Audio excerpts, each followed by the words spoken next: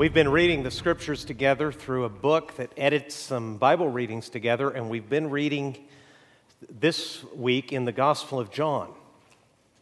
If you're reading along with us, we're going to read the actual complete biblical content of an awkward encounter that Jesus had with a woman that frankly he shouldn't have been talking to. Now, I don't know about you, but I was probably in my late teens when I realized how much I loved socially awkward situations as long as I was not in the middle of them. If I could stand on the outside and watch someone else put their foot in it for a change, nothing delights me more. This really came home to me. Years ago, I was a counselor at Hume Lake, early days of my marriage, and I had gone along as a counselor, and that week they had, like they almost always have, just an absolutely spectacular Bible teacher. I wanted to be this guy. I am drinking it all in, not just the Bible content that he's teaching, but the way he delivered it seems virtually all from memory, and certainly all of it straight from the heart. Just a remarkable storyteller, understood the Bible clearly from cover to cover, and I'm sitting there thinking, this is my hero. This is someone I can pattern myself after. As far as I can tell, this is a perfect human communicator. About 3 days later, he and I've become a fanboy, and I'm kind of following him around and just watching how he goes through life. We're standing with another young ministry couple, and this amazing expositor of God's Word, who is never at a loss for words, says to a young woman, "When's your baby due?" I know, right? You already know how this ends. I didn't know either. She was a stranger to me, too. And she did nothing to cushion the blow. She looked right at him and with a completely stoic expression said, "The baby's 5 months old." Yeah. And, this genius Bible teacher his mouth drops open. His eyes go like plates. I look at him like, what now? How do you talk your way out of this one? He hemmed and hawed and stuttered and stammered and tried to get to "I'm sorry," and it was so awkward, I walked quickly away because I desperately needed to laugh, and he was a big guy, and I didn't want either one of them to slap me. At that moment, I realized, and I've enjoyed it ever since, if I can kind of be on the outside looking at a painfully awkward social situation, I am entertained. In John chapter 4, you're going to see Jesus put himself deliberately in a social situation that was wildly awkward. And then the disciples are going to join him in the middle of that. They're going to catch him speaking to someone he shouldn't be speaking to, and it's going to get far worse. And here's why it's in the Bible. Everything in the Gospel of John tells us at the end of his Gospel, is written so that we may believe that Jesus is the Son of God, and believing we may have eternal life. That's what's on the line. If you're here for the first time ever, if you're in a church for the first time ever, or it's been a first time for a long time, and some of my fellow Christians or I have personally disappointed you, you need to know that when Jesus is speaking, everything he says and does is oriented to bring people to the realization that he is eternal life. That he alone spiritually satisfies people's thirst. He alone can feed people spiritually so that they are never hungry. He alone can bring people into God's family. He alone can walk into messy lives and rest and be himself and be perfectly comfortable in the middle of all of that mess and cover it with his life so that those people can be saved. All of that is in John chapter 4. In John chapter 3, which probably is a more famous chapter, Jesus has been talking to the pinnacle of the religious life of his day. A man named Nicodemus, a ruler among the Jews, one of the chief Pharisees, has come to Jesus by night and says, basically, "We know you come from God. No one can do the things that you do unless God is with him." And Jesus engages him in an intense spiritual conversation, saying, "Here's the thing, Nicodemus, you must be born again." And Nicodemus misses the point entirely, thinks he's talking about physical birth, says, "How can a man be old and be born again? I don't understand what you're saying." And Jesus gives him the most famous Bible verse perhaps in the entire Bible. God so loved the world that he gave his only begotten Son so that whoever believes in him should not perish but have eternal life. That's John chapter 3. In John chapter 4, we're told that the social awkwardness, the tension begins because these Pharisees who Nicodemus represented are starting to hear just how successful Jesus is in his ministry. Read with me John chapter 4, verse 1. Now, when Jesus learned that the Pharisees had heard that Jesus was making and baptizing more disciples than John, that's John the Baptist who had gone ahead of him and prepared the ground for him, it says, although Jesus himself did not baptize, but only his disciples, he, Jesus, left Judea and departed again for Galilee, and he had to pass through Samaria. Now, those are long ago and faraway words and times, and they may not mean much to you, but if you were reading this in Jesus' day, verse 4, where it says that Jesus has to go through Samaria, if you were an observant, Scripture reading, synagogue attending, God-loving, God-fearing, rule-keeping Jew, verse 4 would have made you a little uncomfortable. There would have been a little cringe there. Because Jesus is in the south and he wants to go north. He wants to go back to the land of where most of his disciples apparently are from, where a great deal of fishing goes on. He's going to go to the backcountry a little bit and associate again with the common people where he had called many of his disciples from. But he has to go south to north. He has to go through Samaria. And a lot of people have heard the story of the Good Samaritan, and we know there's something weird with the Samaritans, but we have no idea. And I'll try, but I'll probably fail in conveying just how deep the rejection, the antipathy, the disdain that the Jews had for the Samaritans really was. They had absolutely no use for them. They were, in every single way, people to be looked down on. They were people who had adopted a pagan religion. They were the descendants of people who hundreds of years earlier had intermarried with pagans. They had basically cut the Scriptures in two and said that we will only read and obey certain parts of it. Because they were excluded from worship in Jerusalem, they had actually reread the Old Testament to find a new place for God's temple to be. They had created their own system and place of worship. In other words, racially, culturally, religiously, in every single way, there was nothing that any practicing, observant Jew in the first century wanted to do with the Samaritans. In fact, some Bible students tell us that they would cross the river twice to get away from Samaria. They would go the long way around and loop around Samaria, making a much longer journey than necessary just to avoid that territory. Not Jesus. He's going to go straight through Samaria because he has a difficult conversation that he needs to begin. It says in verse 5, so he came to a town of Samaria called Sychar near the field that Jacob had given his son Joseph. In other words, these are ancestral lands. Jacob's well was there, so Jesus, wearied as he was from his journey, was sitting beside the well. It was about the 6th hour. Now, if your Bible translation, like mine, says the 6th hour, that doesn't mean much to you, maybe. In Jewish reckoning, what that means is it's high noon. Now, if you know anything about Israel, this probably wasn't physically comfortable. You didn't want to be sitting next to a dusty well at noon. And Jesus is going to deliberately stop there. And what is his physical condition? We're going to read the Bible together. We're going to study a little bit together. I'm going to ask you questions and ask you not to be an oil painting, but to be a congregation and to talk back from time to time, okay? What is Jesus' physical state at this point? He's tired. He's tired, and he's been walking, and he's thirsty. A woman from Samaria came to draw water. Jesus said to her, give me a drink, for his disciples had gone away into the city to buy food. The Samaritan woman said to him, how is it that you, a Jew, ask for a drink from me, a woman of Samaria? And John explains for the reader, Jews have no dealings with Samaritans, and it may be one of the greatest understatements in the whole Bible. They have no dealings, and now he's doing something Very, very awkward. In fact, her heart was sinking already as she got to the well.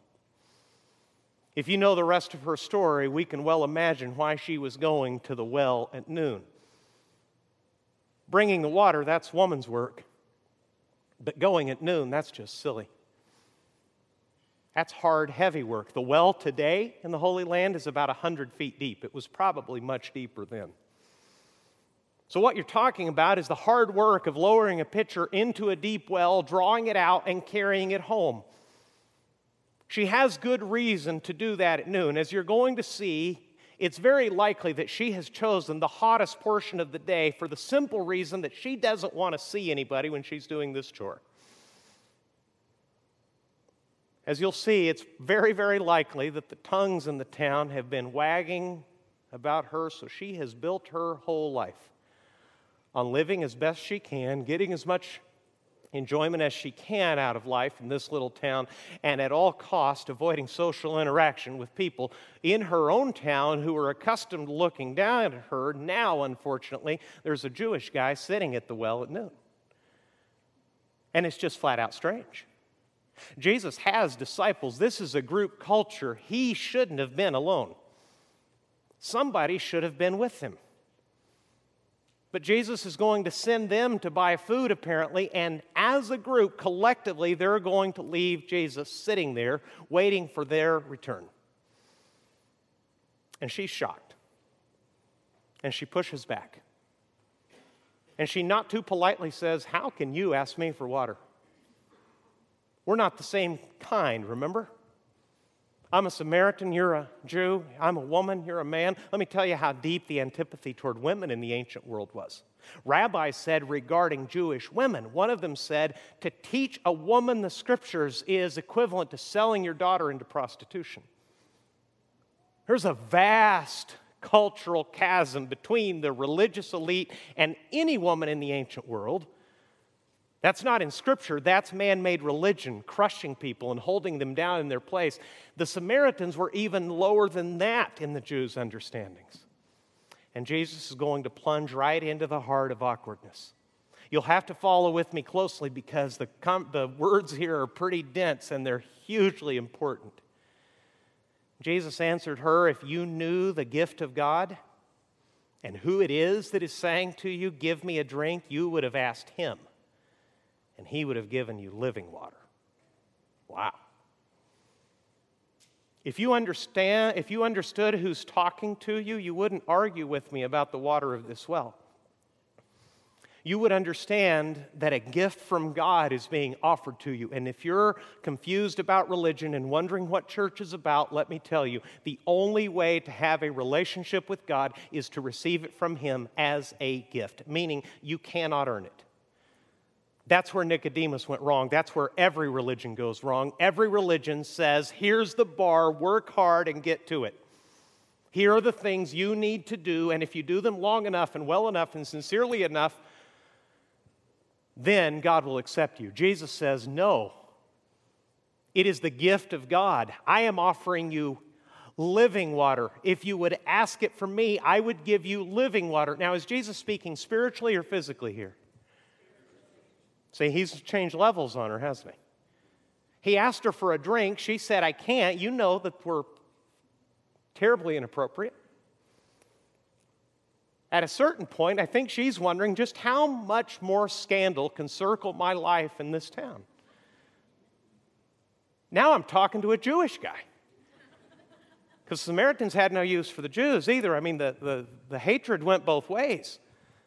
Her life is a mess, as you're about to discover, and now she's doing the very worst possible thing, and she wants to quickly remind him, in case he has forgotten or lost his senses, that this cannot be done, and he changes levels and starts talking to her about a satisfying, saving, life-giving relationship with God himself. She doesn't get it. Verse 11. The woman said to him, "Sir, you have nothing to draw water with. The well is deep. Where do you get that living water?" Listen to her pushback. "Are you greater than our father Jacob?" That's what we call a rhetorical question. What do you think she believes the answer is? No. You're of no importance. You're certainly not one of the founders of our nation. You're not one of our spiritual ancestors. He gave us the well and drank from it himself, as did his sons and his livestock. Jesus said to her, everyone who drinks of this water will be thirsty again, but whoever drinks of the water that I will give him will never be thirsty again. Is he talking spiritually or physically? Spiritually. The water that I will give him will become in him a spring of water welling up to eternal life. If you can visualize that a little bit, you can see just how much Jesus offers. Not only will your thirst be quenched, you yourself will become a spring and water will pour out of you. You will be satisfied, you will be refreshed, and so will others. I mean, it's an extraordinary gift that Jesus is laying out in front of her. Can she understand it? Not yet. The woman said to him, Sir, give me this water so that I will not be thirsty or have to come here to draw water. Now she's interested. It stinks to get water at noon. And it's a daily task. There's no plumbing. There's no refrigeration. This is her daily life. And she has ordered her life to avoid the town gossips. They say in Mexico, little village, big hell. For how, if you live in a small town, if ever you soil your name, if you ruin your reputation, that's it. Because everybody knows and everybody remembers you at your worst moment. They remember your blooper reel. They remember your lowlights. And you do not outlive it. That's why so many people leave small towns as soon as they can. She's still not with him. She's still speaking physically. Now, if she could avoid going to the well, that sounds wonderful. Jesus is going to make it even more awkward. Watch. Jesus said to her, Go call your husband and come here. And again, a man and a woman in this culture should not be having this conversation at all. Now he has plunged into something that a man should not discuss with a woman alone. Now he's bringing her husband into it, and he has put his hand on the most painful part of her life, and she knows it. And the woman answered him, I have no husband. Jesus said to her, You are right in saying, I have no husband, for you have had 5 husbands. And the one you now have is not your husband. What you have said is true. Ooh. Remember the oath in court? They make you promise to tell the truth, the whole truth. She's told the truth, but she hasn't told the whole truth. Jesus knows it. Why don't you go get your husband? We'll talk. We'll relieve a little of this social tension, at least, by getting your husband here. Sorry, I don't have a husband. Yeah, you're right. You've had 5. And we don't know the backstory, and the point of John telling us this story is to deliver history. We don't want to over-psychologize or try to imagine all that went on, whether she was widowed a bunch of times, or they divorced her, or she left them. But whatever it is, she has given up on any kind of social propriety and any kind of religious obedience because she's had 5 husbands now, and in this village with what appears to be this reputation, now she's living with the man. That's why she didn't want to tell him. And he brings it up. You see, one of the things that religious people don't believe is that Jesus is comfortable in the middle of messes. That he really is, as an old song says, a friend to sinners. That he really is, as the gospel says, the one who came to seek and to save the lost. Not religious people, not righteous people who have no need of repentance. He came to seek us and find us at our very worst point. He has laid this woman's life open in a gentle way that brings her to the point of everything in her life has been made to avoid this kind of knowledge and these kinds of conversations, and he won't have anything to do with hiding anymore.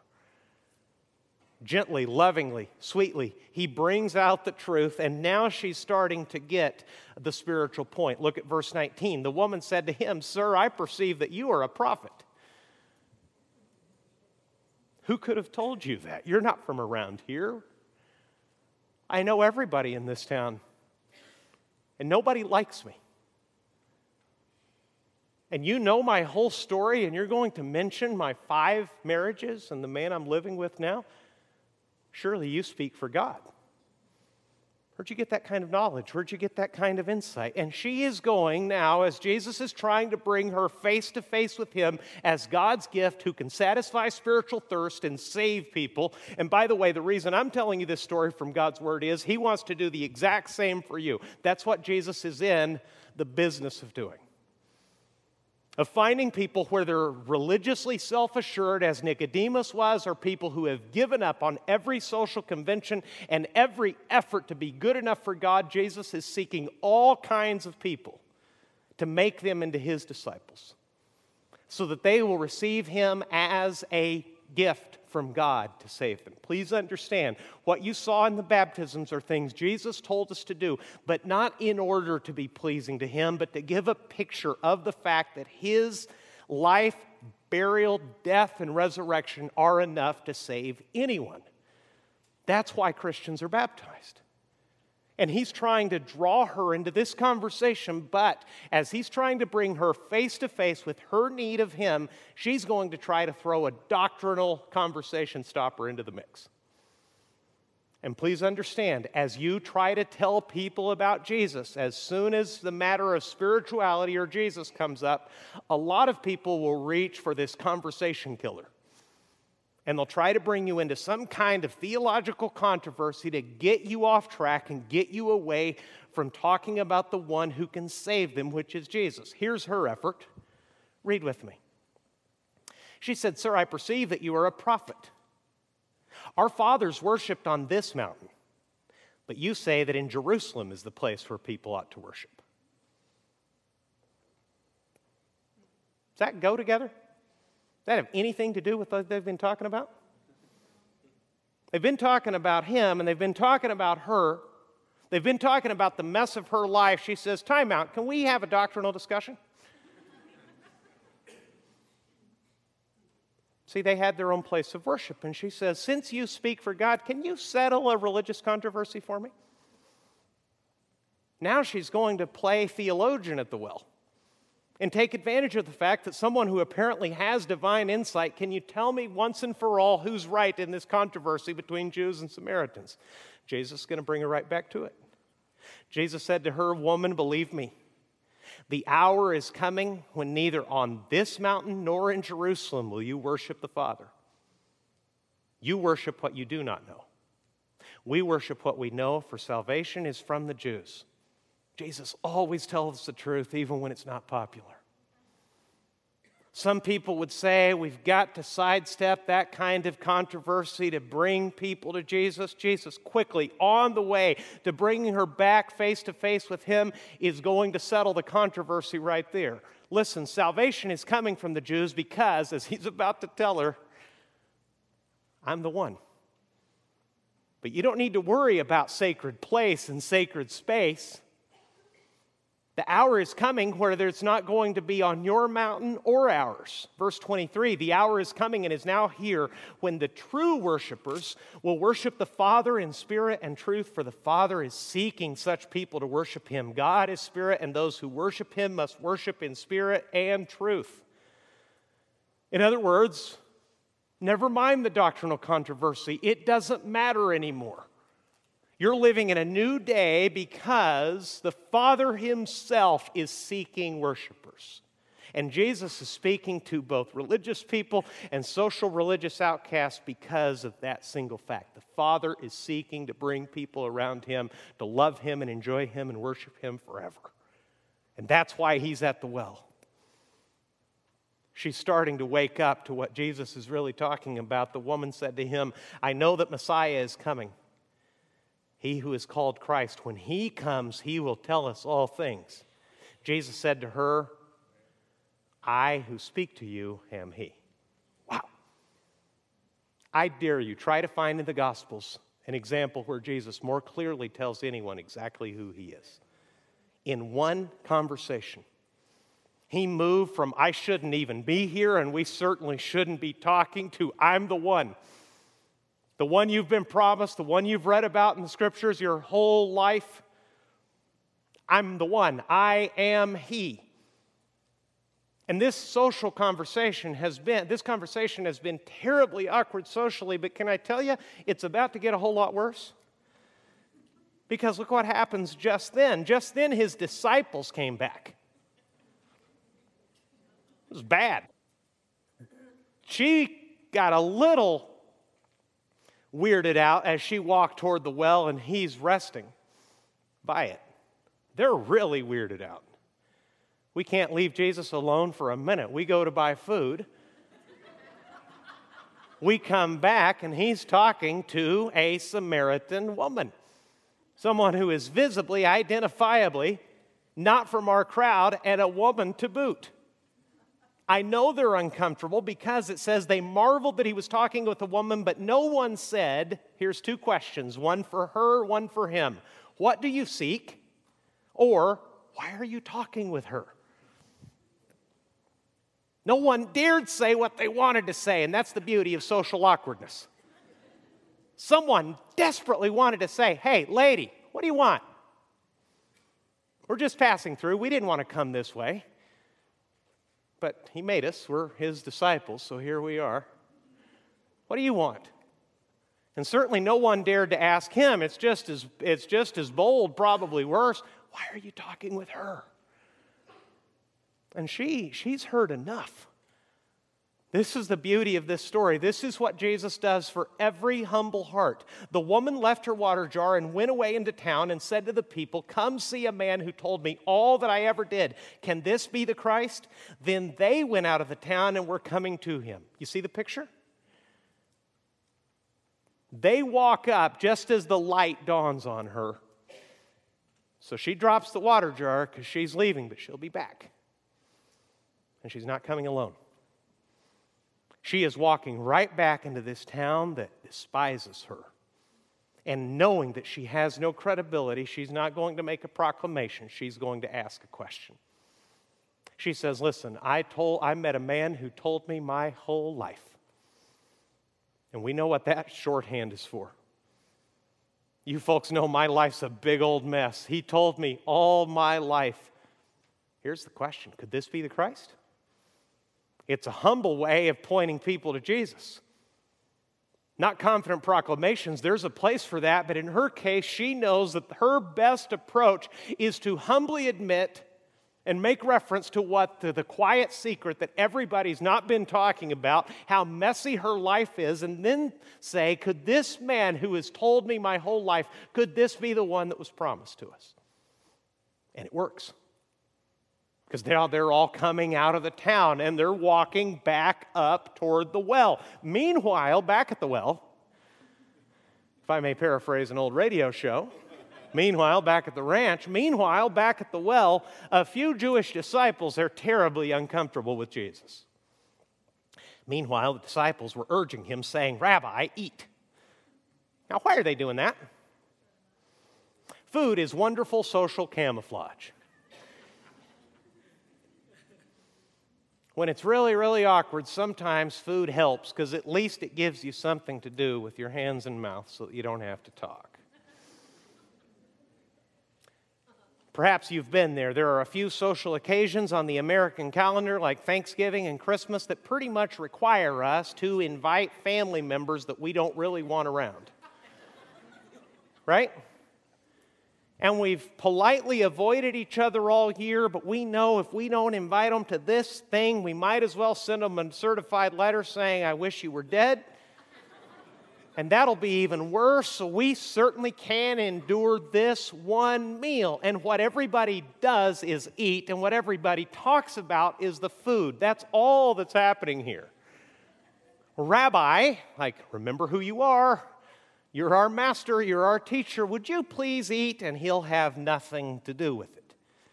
Jesus said to them, my food is to do the will of him who sent me and to accomplish his work. Never mind food.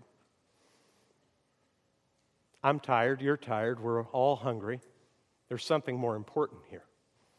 What sustains me is to do the work, do the will of the Father who sent me. And I'm sorry, I skipped a verse. Verse 32. He said to them, I have food to eat that you do not know about. So the disciples said to one another, has anyone brought him something to eat?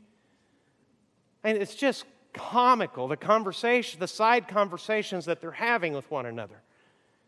Hey, we saw you with that scandalous woman. Could you please eat?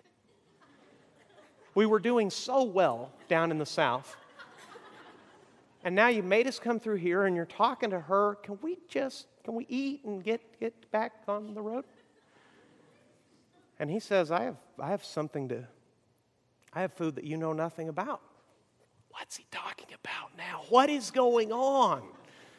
For you teaching types, this is cognitive dissonance that they're going through, okay? There is new information that destroys all previous knowledge.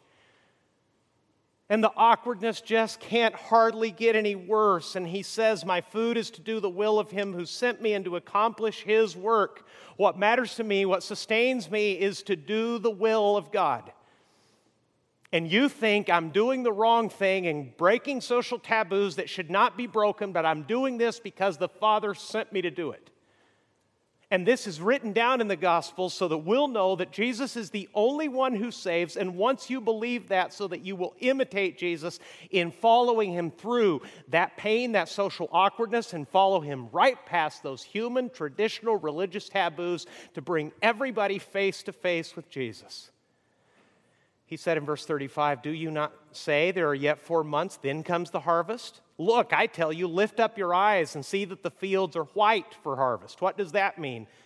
When I was in Kansas as a kid, I understood this verse because we came right at harvest time, and one day I looked out and the sun was shining down on the fields and there was a light breeze and they glistened. It was like silver was washing across the fields. When they're ready for harvest and ready to go, they actually do look silvery. They shimmer in the sunlight. Jesus is saying, we've been told that in our spiritual work, there's a lot of work, and then much later comes the harvest. I'm telling you, look around. People are ready to believe right now. Verse 36. Already, he's speaking spiritually about seeing people trust Christ. Already the one who reaps is receiving wages and gathering fruit for eternal life so that the sower and the reaper may rejoice together. Here the saying holds true, one sows and another reaps. I sent you to reap, in other words, to harvest that for which you did not labor. Others have labored and you have entered into their labor. What is Jesus talking about? He is saying God has been at work in this place with that woman in this town long before we got here. We're coming into the fields and you say God has no people here. No one is ready to believe here. If they need to hear about Jesus, they certainly won't believe in Jesus. That's going to take a lot of work. That's going to take a lot of time. Jesus is saying, look up. Those fields are ready to harvest right now. And look what he's referring to. It says, then the Samaritans came to him. Verse 39, many Samaritans from that town believed in him because of the woman's testimony. He told me all that I ever did. So when the Samaritans came to him, they asked him to stay with them. And oh boy, what's it say there? He stayed there 2 days. Oh man, first it's a day trip straight through. Then it's lunch by the well. Then it's a conversation that makes no sense to us. Then this scandalous woman is coming back with a whole bunch of people just like her. And look what God did in their hearts, because God had been at work there somehow long before Jesus and his disciples arrived. Verse 41, many more believed because of his word. They said to the woman, it is no longer because of what you said that we believe, for we have heard it ourselves, and we know that this is indeed what? Savior of the world. Wow. Who said that? Samaritans. Why is this story in the Gospels? So that we will know two things. Only Jesus can save. It's not in Jerusalem. It's not in Samaria. It's not in therapy. It's not in any church. It is Jesus and Jesus alone that can walk into the middle of people's messes or their religious ivory castles. And only Jesus can save both a Nicodemus, a religious man, and a woman who has completely given up on anybody ever loving her or caring about her again. Only Jesus can save. Why this long conversation with the disciples? Because we are prone to do exactly what they did. You see, folks, if we keep looking down on people, if we spend our time looking down on people, we are never going to be able to do what Jesus said to do and look up and see the harvest. As our culture is increasingly secular and post-Christian, here's the natural impulse for Jesus' disciples. We will form holy huddles and say, it is not time for harvest. Those people, it's going to take a long time for them to believe. I'm not saying that nobody should tell them. Maybe I'm saying I shouldn't tell them. But even if I do tell them, I know they're so hardened, they're so far from God, they're so different from us, they're so wicked at heart, they could never believe. I'll never see it, not in my day. Even if I start doing the work, it's going to be a long time before they believe. And Jesus is telling his disciples, look up. The fields are all ready to harvest. They're ready to go. They're ready to be gathered, and it's time for the people who did the first work and us to celebrate together because the harvest is here, and these people are believing right now. Incidentally, do you know what the Samaritans were told customarily wore as their garment of choice in their day? Then and now in the current Holy Land? They wore white. The men wore white. So I think what Jesus is saying is, look up, boys. This town you so desperately wanted to avoid, see all those people coming up the hill toward us? They're the harvest. They're ready to believe right now. And the only person who could see that was Jesus. Your challenge as a disciple is to do exactly what he said and look up. From unbelief, from your own unwillingness, from your own social awkwardness, from your fear, from the certain knowledge you have that if you speak of Jesus, you'll be rejected and thought stupid, and every other kind of social pressure that makes it tempting for everybody, beginning with me, to quiet down and move on and move over to friendlier lands, to look up and see the harvest coming in. But if we stay in our bubble, if we stay in a holy huddle, and we continue to say, those people are beyond hope.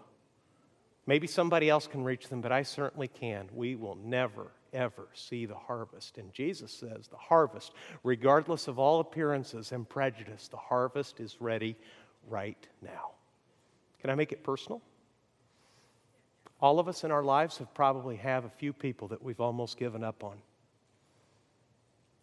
And we'll sing songs like Amazing Grace and know that it's true for us, but we will no longer have the faith to believe that it can be true for a certain member of our family. That it can be true from a friend who walked so far away from God that it's socially embarrassing now to bring up the kind of life he's gotten himself into. I guess one way that I'm asking you is, who are the Samaritans in your life that you would just rather keep a polite distance from? Whoever they are, whoever you've almost given up on, understand that Jesus has not given up on them. And he may very well have pressures inside their life and gifts around their life of grace, good Christians that they've met that have made them hungry and thirsty for something that they clearly do not have, and they be ready to believe right now. And Jesus is inviting you to look up and see the harvest and see your celebration in it. So don't give up. Look up to Jesus, not down on people, and you'll see the harvest. Can we pray together, please? Two different questions, both important. The first is, are you absolutely certain that Jesus is your Savior? Not somebody else's, I mean yours. If God called you to give an account for your life this afternoon, are you absolutely certain that you would have eternal life? If you're not, if you're working on it, if you're trying, if you're doing your best, but you're not absolutely certain that your sins are forgiven and that you are saved and have eternal life, you turn to Jesus right now. Tell him you're sorry for your sin and you want his salvation. You want his forgiveness. He'll give it to you. That's what he came to do. He came to reach across all the social spectrum, the religiously self-assured and the people who have given up even trying. He came to seek people in need of Him, whatever their social condition, whatever their self-opinion, or the praise or the hatred of others. He came to save anyone and everyone who will hear His voice and trust Him. That's my invitation to you. That in your simple words, you don't need magic words, you just reach out to Jesus and say, I'm sorry for my sin. I've heard you're the Savior. Be my Savior. Save me. Forgive me. And the second question is for those of you, the many of you who are His disciples. And you wouldn't think of denying Him. You're committed to following Him, but truth be told, there's some people you work with, there's some people in your circle of friends, there's maybe especially some in your family that they're really just sort of Samaritans to you. You put up with them, and honestly, you've almost given up that they could ever be with you in a church service like this and sing songs with you to sing and praise the same Savior. Don't give up. Don't look down at them in their condition. Look up, see the Savior, see the harvest, ready for Jesus to save them, and plead for them. Ask that He would, because that's what He came to do. If you can think of names, if you can see faces, as I mentioned that description, pray for them right now, would you please? Father, would you turn hearts toward your Son? He is the gift that saves. I pray, God, that He would open hearts and minds right now. And the one who is here today, or the many who do not know you, let them turn to you right now while I'm quiet and ask you to be their Savior.